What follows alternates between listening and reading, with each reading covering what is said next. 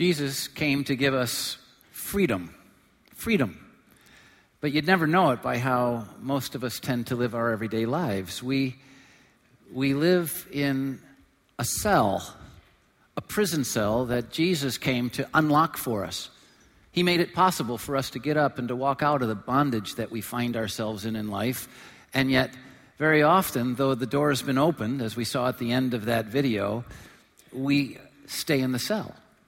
We keep experiencing bondage. And it's crazy because when you truly do know Jesus, you really can know freedom. I mean, he's the one that said it, John chapter 8, verse 36. So if the Son sets you free, you'll be free indeed. We don't belong in a prison cell once we walk into a relationship with Jesus. We don't belong in the same kind of life we had prior to Jesus, but that's where many of us find ourselves. And it's because there's this ongoing conflict. For those of you who are yet on your search to discover whether Jesus can be real in your life, whether he can transform your life, you need to know that part of the problem and challenge that you see in those of us who have already decided to follow Christ is that we have not yet perfected this journey. Part of the darkness and the flaw that you see in our expression of our faith comes from the fact that we have yet to truly claim fully the freedom that Jesus came to give us. And it's because there's this conflict, there's this war. We're not yet free of the opportunity to still live in a prison cell. And Jesus talked about that in John chapter 10, verse 10, when he said, the thief, speaking of the evil one, comes only to steal, kill, and destroy. He's trying to rob you of the life that God created for you. But I have come, Jesus said, so that you might have life and have it to the full, have it in all of its fullness. So we have these two competing realities that we can experience. The reality that we were born into in bondage, not experiencing the fullness of life that God gave us for. We have that experience still. Or the freedom that Jesus came to give us. And this war is constantly going on. And sadly, in most of our lives, we find ourselves still in prison, though Jesus unlocked the door. And what we need to do is we need to walk out. And that's what this series is all about, breaking out. Claiming freedom from those things in our lives that tend to be holding us back, overcoming us. And I think that you got, even before we said it on the video, just by listening to that song, what we might be speaking about this weekend. We're taking a look into anger, this thing that is a prevailing force in all of our lives. And I know there are people who say, no, I don't have a problem with anger. That's not my problem. That is malarkey. Just because you express it differently, just because you go underground, just because you can create the image of management doesn't mean that it's not something you struggle with, because all of us struggle with it because of what it stems from, where it comes from. Here's the truth that I want you to see this weekend. Uncontrolled anger, and that word uncontrolled is very important to this truth. Uncontrolled anger robs us of our freedom and fulfillment, that which Jesus came to give us. So many of us are living outside of what Jesus came to give us, even if we believe in him, even if we're trying to follow him, because we haven't yet gotten control of anger. So we sit in the cell of our own making, though we don't have to. Ephesians chapter 4, verses 26 and 27, God says, in your anger, do not sin.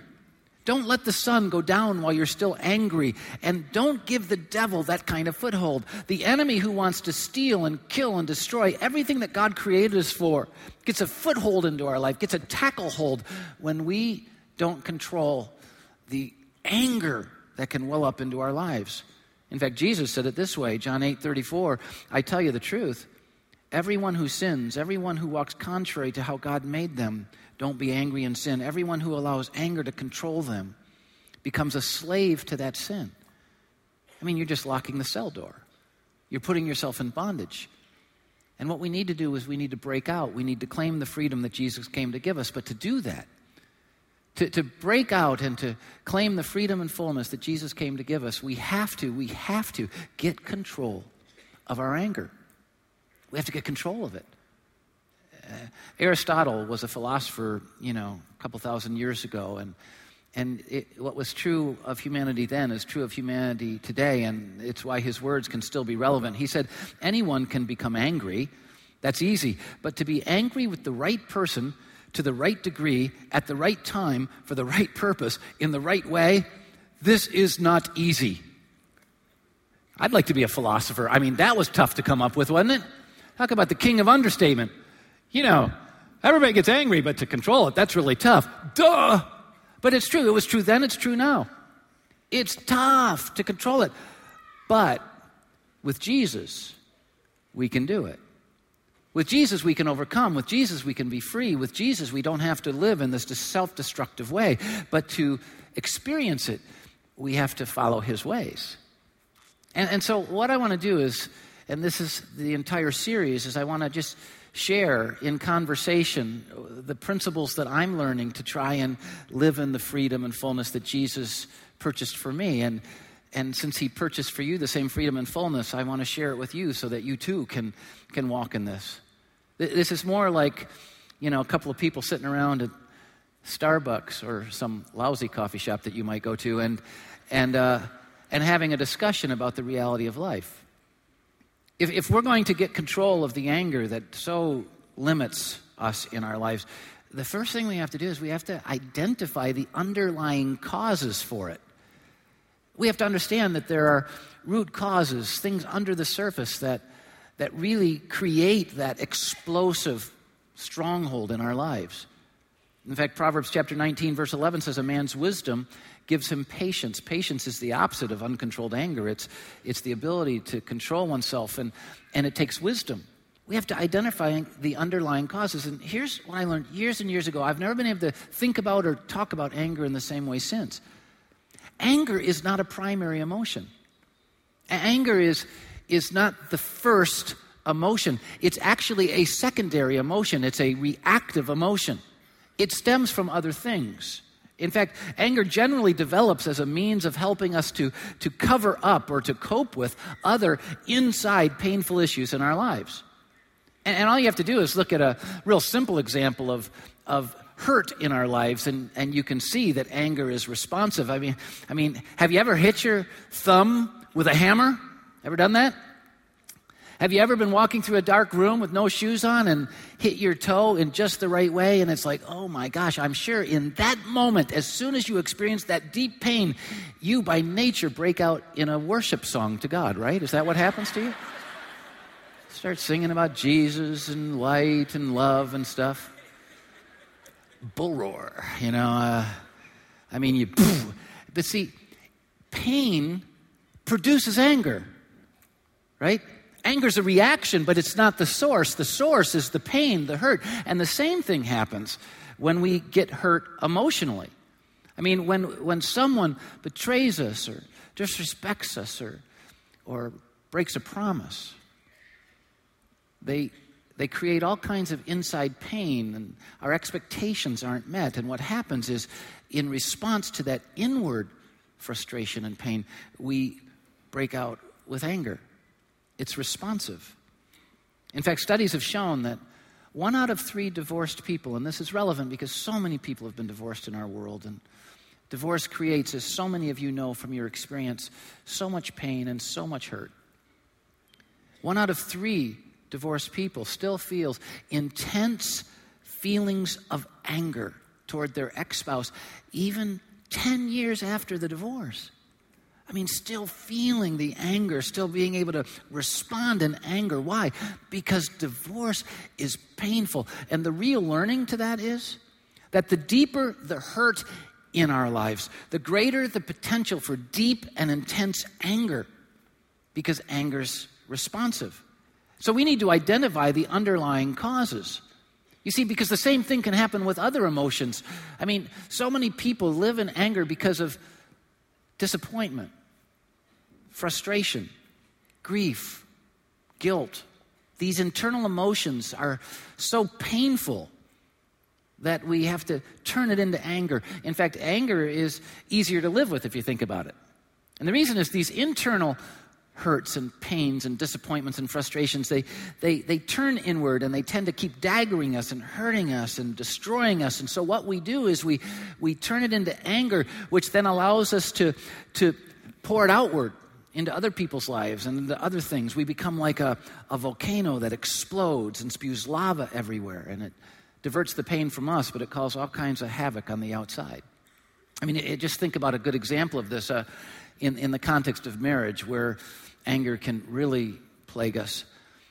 Think about one spouse who's more of a stay-at-home person, and the other spouse continually promises that they'll be there for them, that they'll come home, but they're continually late, and they're not investing in the home. And what would happen over time is that this person, when the spouse comes home late once again, not helping once again, explodes with anger. But what's really going on there? I mean, what brought them to the point of spewing lava everywhere? What do you think the first emotion was? It wasn't anger. The first emotion was disappointment. Maybe loneliness. Insecurity, because it's like, maybe this person doesn't want to be with me. Maybe this person doesn't care enough to help. Abandonment. And you see, these emotions are inward, and they're so painful that we turn it into anger so that we can cope. But uncontrolled anger, though protecting us in the short term from the internal pain, ultimately leaves destructive junk in the wake of it that creates even more pain in the future, and it becomes this cycle of mess. And come on, we're human beings. We all live there. If you're thinking about someone else, you need to be thinking about you right now, because this is our problem, not their problem. You've got to identify the underlying causes. I know you're angry. I know you're in a perpetual state of anger, but what is it that causes it? Who hurt you? What disappointment haven't you dealt with? What frustration aren't you dealing with? And then if we're going to really keep moving forward and getting control of our anger so we don't sit in a prison cell of our own making, but we live in freedom and fullness, we have to correct our misconceptions about anger.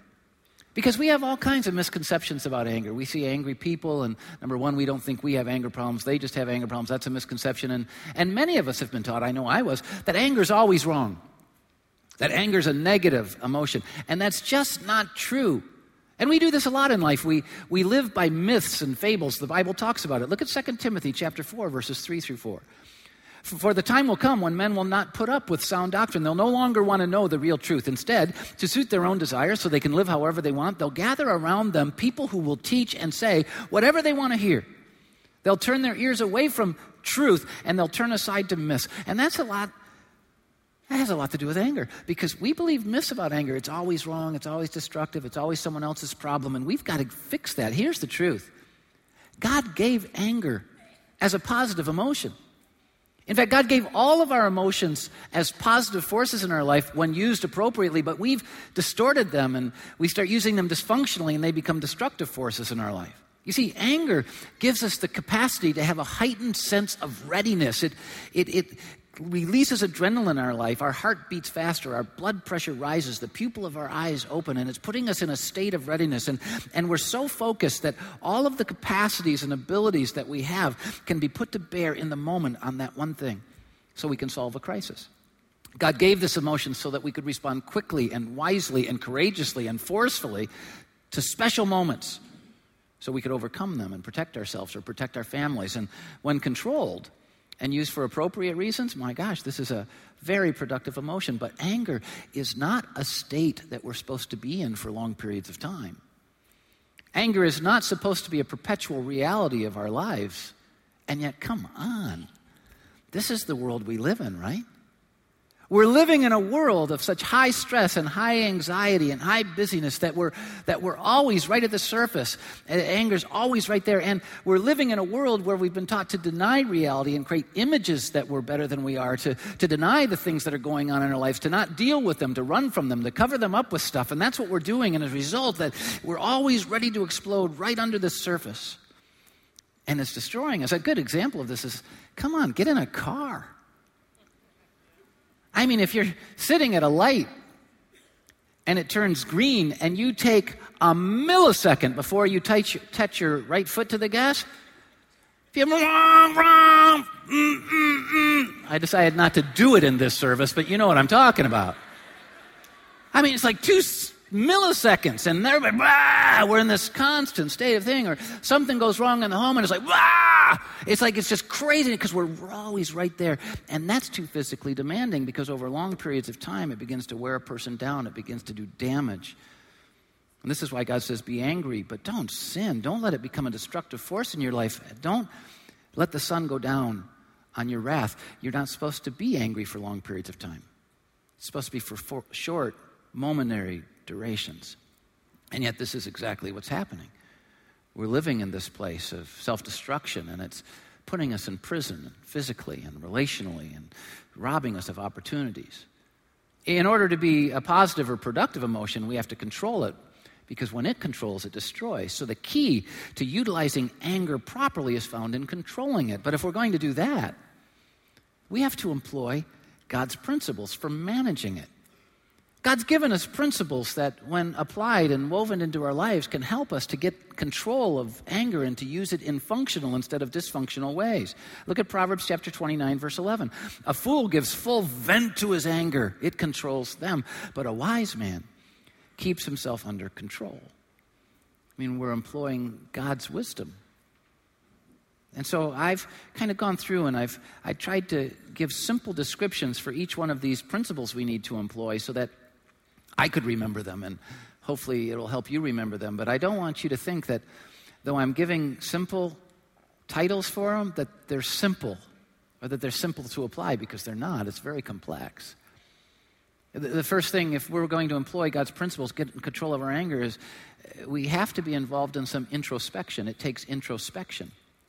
Now, for those of you who know me, you know that's even funny to hear me talk about introspection. Like, I'm the most introspective person. No. But without introspection, I'll never know myself. You'll never know yourself. We'll never be able to figure out these underlying things. Look at Psalm 4:4. God says, in your anger, do not sin. Don't let it become a destructive force in your life. And when you're letting the sun go down and you're still angry, when you're on your beds, search your hearts and be silent. I mean, you got to know yourself. It takes introspection. These verses are simply telling us that if we're going to manage our anger positively, then we have to be able to develop discernment about the signals. We have to know the signals that start erupting when our anger is starting to get under control, and we're going to have to learn to read and respond appropriately to them. The reality is that unless we can learn to identify when anger is developing in our lives, we'll never be able to get control of it. Early detection is the key. The sooner you can detect it, the easier it is to stop. But once the lava's flowing, guess what? It's done. So we have to early detect it. We have to know ourselves. With me, and I'm not perfect at controlling my intensity, but with me, it's this internal intensity, this seed of intensity. You might see me as a fun-loving guy. If you do, you don't know the real me. I'm fairly intense. I can walk in a room and suck all the oxygen out in 3 seconds. I mean, it's crazy, right? And when the intensity starts growing in me, it's like it's time to watch out. When I start sensing it growing, it's a sign that I need to start going through my pre-launch checklist. It's like, time to shut this baby down. And for me, one of the signals, and this is very true, I don't know if it's true for you, but sometimes it's not to do with anything but that I'm hungry. So I really deal with hanger. I get hangry.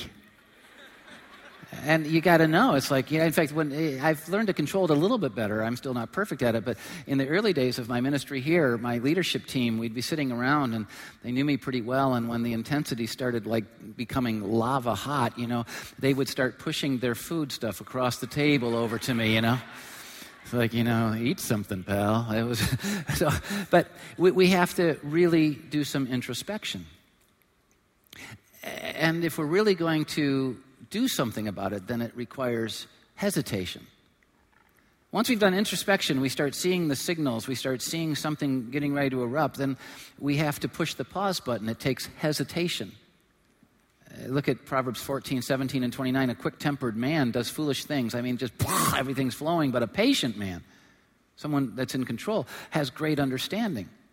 But quick-tempered man displays folly. It's not that the patient man doesn't feel the same sense. The patient man's just learned to push the pause button, hesitate. Since one of the destructive tendencies of uncontrolled anger is to do stupid stuff, to say regrettable stuff, to do regrettable things, it's wise to give yourself time to regain your ability to think rationally.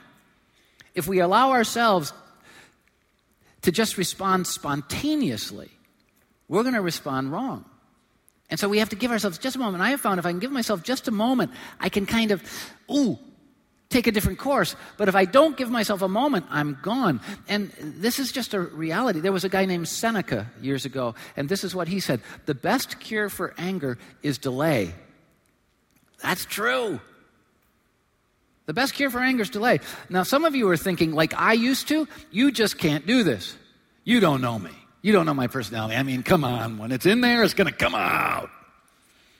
And I used to say the same thing. You don't know how intense I am. How do you stop this intensity? But it's just not true. And you know how I discovered it in my life? Interesting circumstance. And you've probably been in this circumstance. Have you ever been in a really heated discussion? The lava's all over the place. He's going, language is, anger language. Tone is anger tone. And no one's thinking anymore. You're just in there. Have you ever been in that kind of circumstance and then the phone rang? How'd you answer? I'll tell you how you answered. Hello. You can hesitate if it's important to you. And you know what's important to us? Image management. We don't want them to know we're the louses we're being, and so we hesitate so we can put on image management, change their perception. If we cared enough about the person we're in war with, we could do the same thing. If we cared enough about not putting ourselves in prison, we could do the same thing. We can all hesitate. We can all stop for a moment and get control. And then once we've done the introspection, we know the signals, and we've pushed the pause button, we're involved in some hesitation, then it's time for some evaluation. We need to assess the situation. Now, I believe that evaluation should be happening all the time before we're in the heat of the moment, but it needs to happen before we go too far in the heat of the moment. When we get angry, our mouth, at least mine does, usually becomes much faster than my brain, right? Because the adrenaline of anger is about action. It's not about thinking so much. It's about, movement. And so my mouth, which is my primary instrument, it becomes much faster than my brain. So I say all kinds of dumb stuff. You do too. It reminds me of a saying that's worth knowing. It's helped me a little bit. A sharp tongue is the quickest way to cut your throat. Sharp tongue is the quickest way to cut your own throat. Marcus Antonius also said, consider how much more often you suffer from your anger and grief than from those very things for which you are angry and grieved.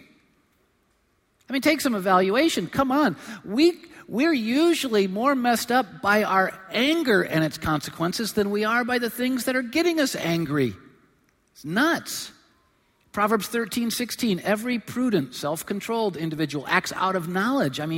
We know what's going on around us, but a fool just exposes his folly. Proverbs 19:2, it's not good to have zeal, passion without knowledge because it'll be out of control. It's not good to be hasty and miss the way. And so introspection and hesitation needs to lead to some evaluation. And let me just tell you a couple of things that help me. And once again, I don't want you to think that I'm perfect at application. I'm just not. But they help me to not put myself back in prison. When I'm in this moment, I have to ask myself, why am I so angry? I mean, why? And it's very seldom about the thing we're talking about. Because remember, it's a secondary emotion, and so it's about some disappointment in my life, some frustration in life. Very often it's something at work that I'm carrying home and I haven't dealt with properly, or some other relationship and I'm spilling it out on the people I love the most. It's just absolutely messed up and I haven't dealt with it. Why am I so angry? Is it hurt, frustration, disappointment? What? If I can find the real issue, I can start fixing the real issue. And I have to ask myself, what do I really want? What do I want? Because this is why it's so important to evaluate. I have never wanted to start World War III with my wife. But we're to like World War XVI now. I'm just being honest, right? I mean, come on, we've all had these. I've never wanted to start a world war. I've never wanted to live in the guest room for 6 months. Never wanted that to happen. By the way, I've not lived in the guest room for 6 months. 5 months was my max. No, I've never done that either. But you get the point. I mean, you have this friction in a relationship that lasts a long time. Why? And I go, why? Why am I doing this? And what do I want? I don't want that. So why don't I change tact so that I can get what I really want? And I have to ask, what's the other person's view? I mean, what's this war about from their perspective? And I just try and step out of my own setting for a second, and it helps. And then ultimately, after the evaluation, you know what I have to do? I have to get involved in some alteration. Now, for those of you who really enjoy anger, I did not say get involved in some altercation. That's what we're trying to avoid. Altercation, easy. Alteration, difficult. By alteration, I mean we have to alter our focus. We have to change our focus. Look at, if you would, the truth of Philippians 4:8. Finally, brothers, whatever is true, whatever is noble, whatever is right, whatever is pure, whatever is lovely, whatever is admirable, if anything's excellent or praiseworthy, think about such things. If we're going to ultimately, truly start thinking about positive things, then we can start expressing ourselves in more positive ways. But if we don't change our focus, we're in trouble. The reality I have found in my life is that uncontrolled anger is caused more about how I think about a circumstance than by the circumstance itself. Because I'm viewing it through hurt and disappointment, frustration and all that, and so it's not the circumstance itself. So when anger begins taking hold in my life, I have to alter the lens I'm looking through from the negative to the positive, from myself to others, from the moment to eternal. I love how Helen Douglas said this. Character isn't inherited. One builds it daily by the way one thinks and acts, thought by thought, action by action. If one lets fear or hate or anger take possession of the mind, they become self-forged chains. Do you know why many of us are sitting in the prison, even though Jesus unlocked the door? It's because we've made self-forged chains. Because we're not changing the way we think. Colossians 3:2 says the same thing. Set your mind on things above, not on earthly things, not on momentary things, on things that are eternal, and it will change how you respond. And the ultimate principle that we have to employ is, it's really all about determination. Determination. And by this, I don't mean being determined and persevering. I'm talking about making a determination. We have to make a choice to respond appropriately. Look at Proverbs 29:11 again. A fool gives full vent to his anger, but a wise man keeps himself under control. We need to make a determination.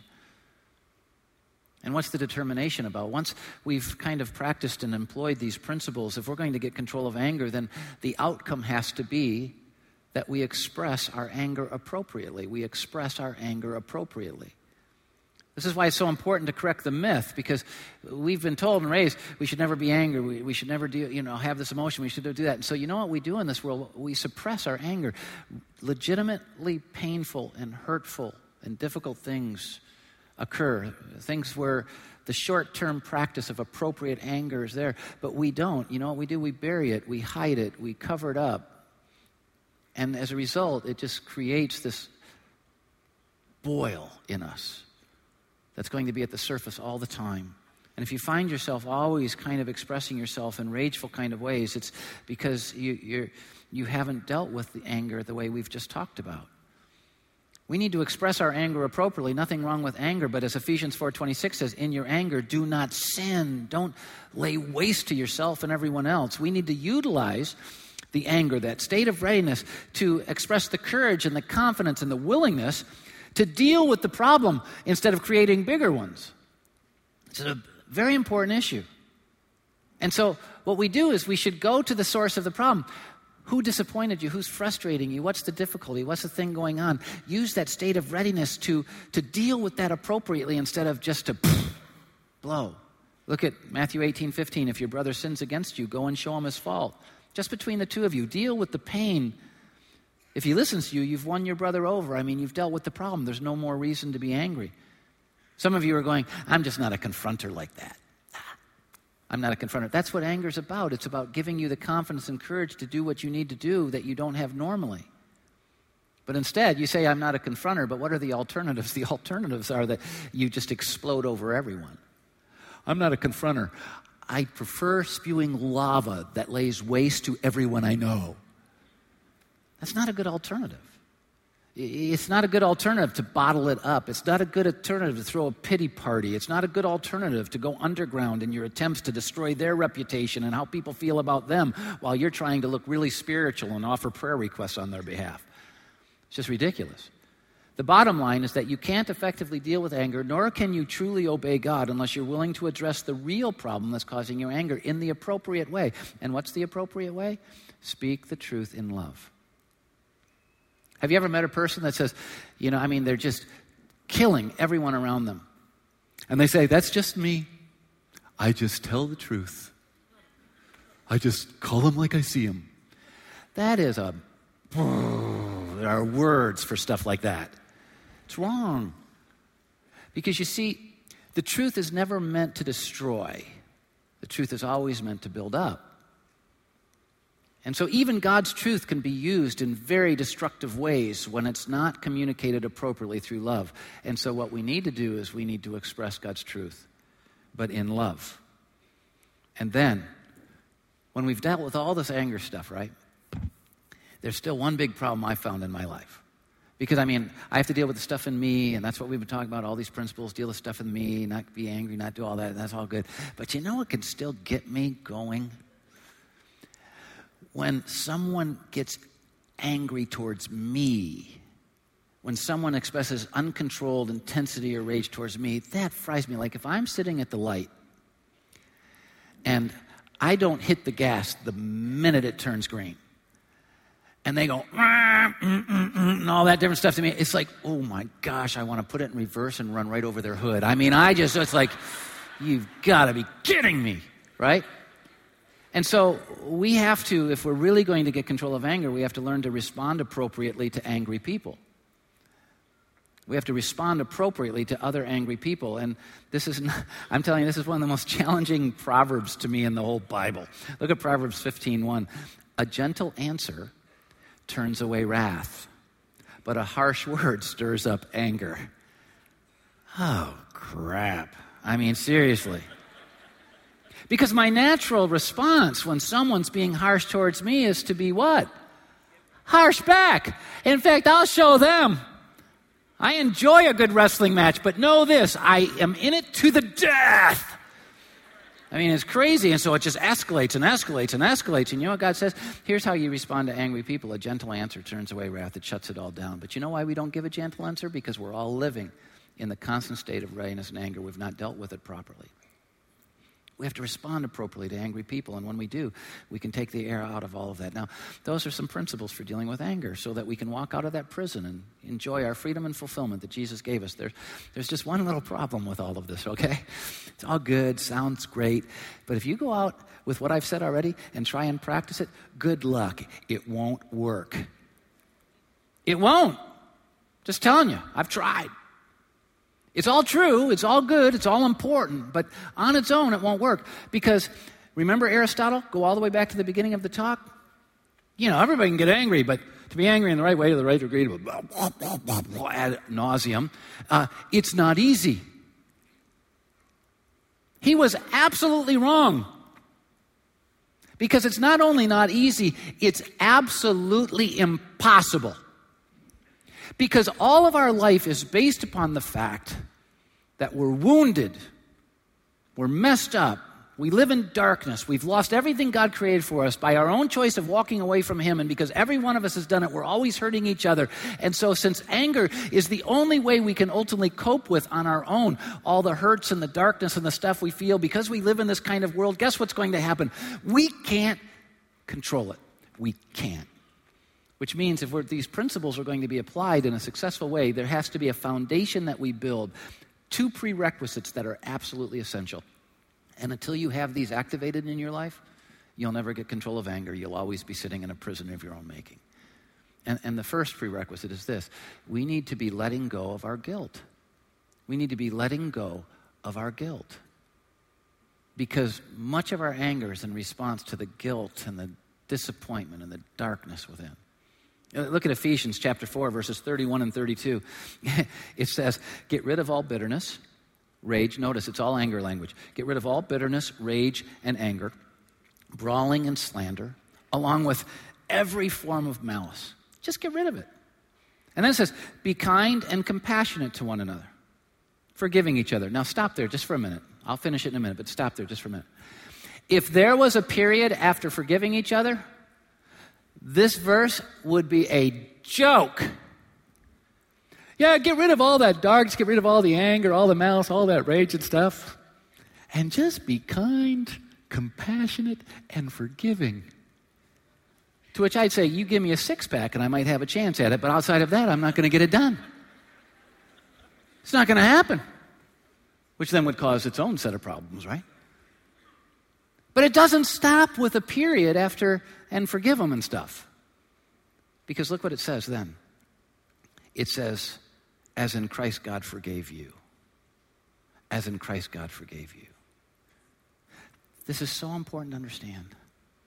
Go back to the beginning of the talk again. Anger is a secondary emotion.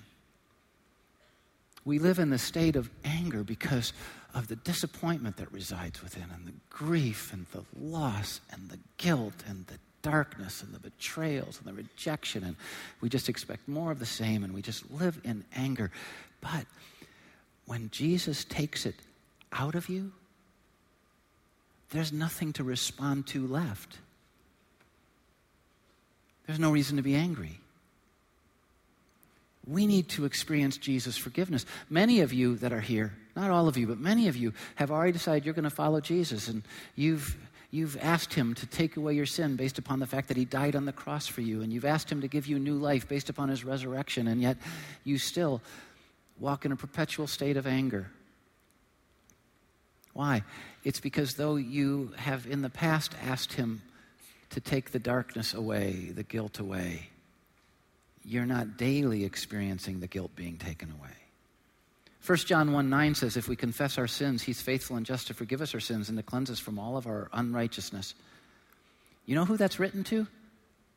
Christ followers, believers. We're supposed to be just constantly allowing Him to forgive us so that we don't have to walk in response to the junk that we're carrying inside. The reason we stay in that prison cell is because we're not letting Jesus take the darkness away and put His light within. And that's where we need to be. And I think many of us as believers need to let go of the guilt. Give it to Him. Now, the sad reality, and I'm going to end the talk in a few seconds, but first I'm going to pray and then end the talk. But for those of you who are here and you say, I've never had that darkness taken away. I mean, I've never had all that guilt and junk removed. Religion doesn't do it for you. I can't do it for you, but that's what Jesus came to do for you. You see, He lived this perfect story, but then He died on the cross, not because of His sin, but because of ours. The wages of our sin is death and destruction and all this junk that we're dealing with. But when He died, it was for our sin. And then when He rose again, it was to give us this new life, to take the sin away. But you've got to ask Him. Everyone who calls on the name of the Lord, He'll forgive, He'll save. But you got to call. And so just before I finish the talk, I'm going to invite all of us, if you would just honor the moment, to bow in a word of prayer just for a moment.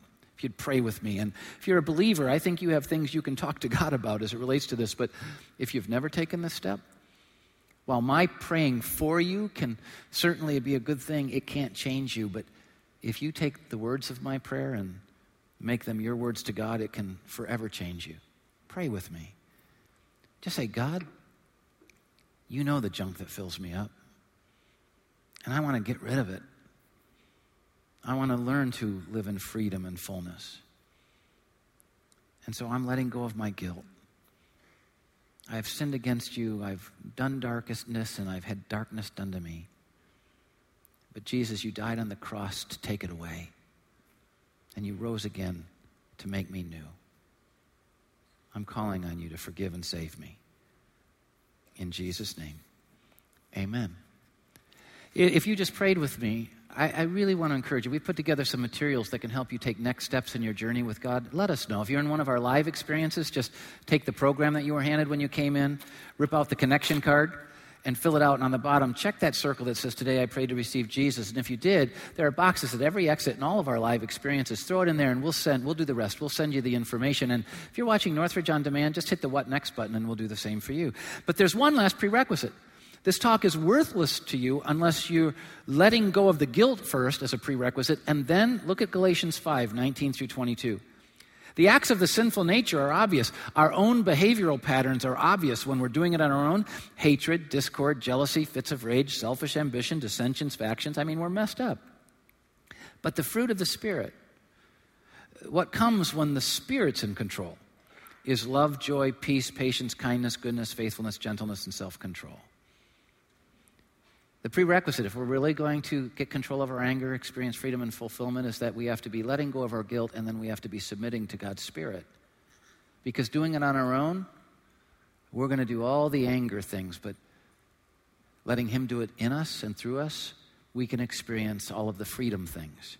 Submit to God's Spirit. In fact, I don't know how many of you are on Twitter, but if you're on Twitter, I'm going to give you a tweet, all right? This is a tweetable truth.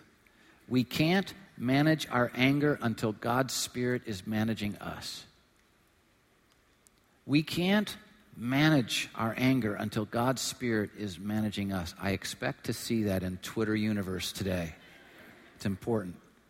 Let me give you the conclusion. All of us have a problem with anger because all of us have a problem with hurts and disappointments and frustration and difficulties and guilt. But none of us have to be in prison for it. Because Jesus made it possible for us to live free. We just have to let Him live in us. And then we will. So glad you were here. See you next time, everybody.